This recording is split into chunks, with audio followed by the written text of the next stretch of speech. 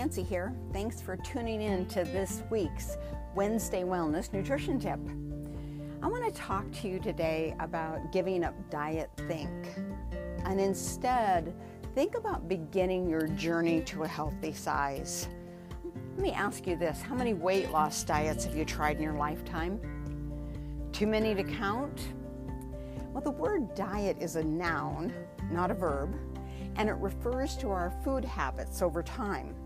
When we use the term as a verb, meaning to diet, our focus changes from nourishing our bodies to diet restriction.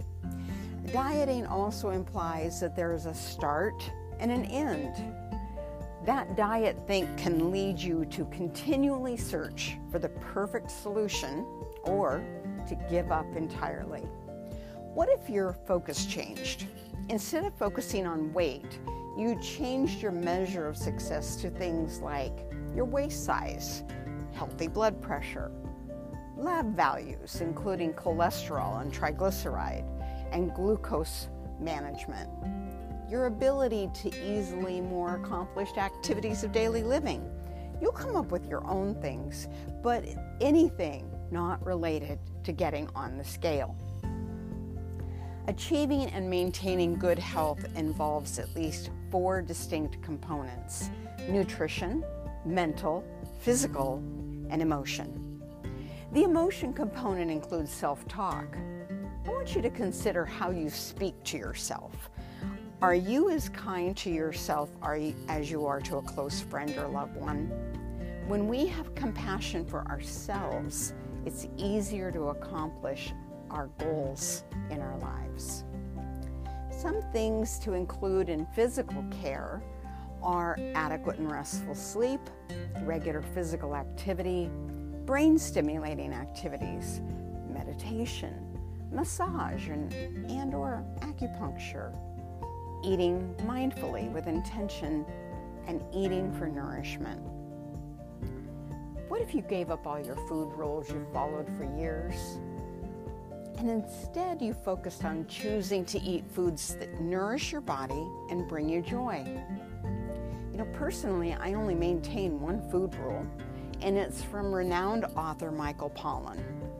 Eat food, not too much, mostly plants. The first part is accomplished by reading ingredient labels and only choosing foods made from ingredients you could buy in the local market.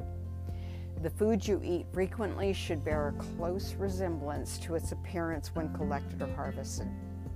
Now, this relegates most ready-to-eat meals, meats found in the deli, snack bars, chips, and packaged desserts to the sometimes category.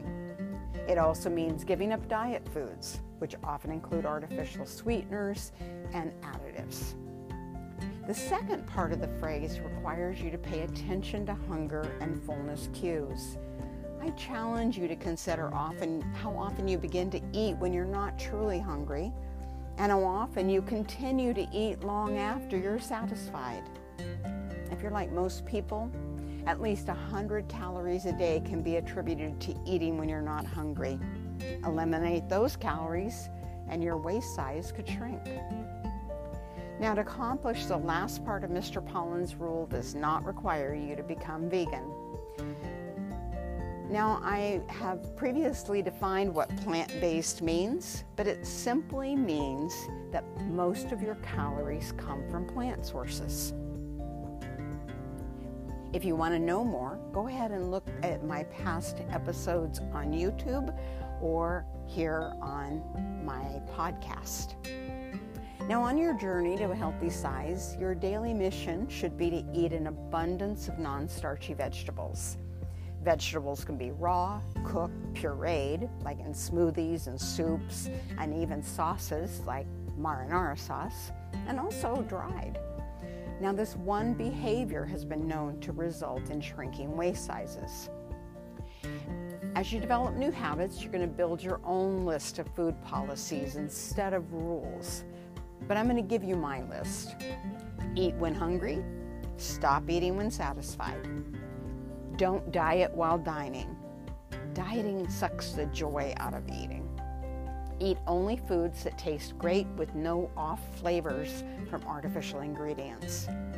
Don't take part in the Clean Plate Club. It's okay to leave food on your plate. Fill half of every plate with non-starchy vegetables such as asparagus, broccoli, carrots, red cabbage, mushrooms, onions, and tomatoes, and broth-based vegetable soup. And choose carbohydrate-rich foods based on the naturally occurring fiber content. So I hope this helps you begin to let go of the notion that there's a perfect diet and there's going to be a perfect diet for weight loss. And once you reach that weight loss, life will be great and you won't need to worry about being mindful of food ever again. If you have any questions, I'm always open to hearing them. You can send me a message on anchor.fm, Nancy Teeter, and I will respond to you if I am able to. Thanks very much. Have a healthy week. Eat to nourish your body and be well.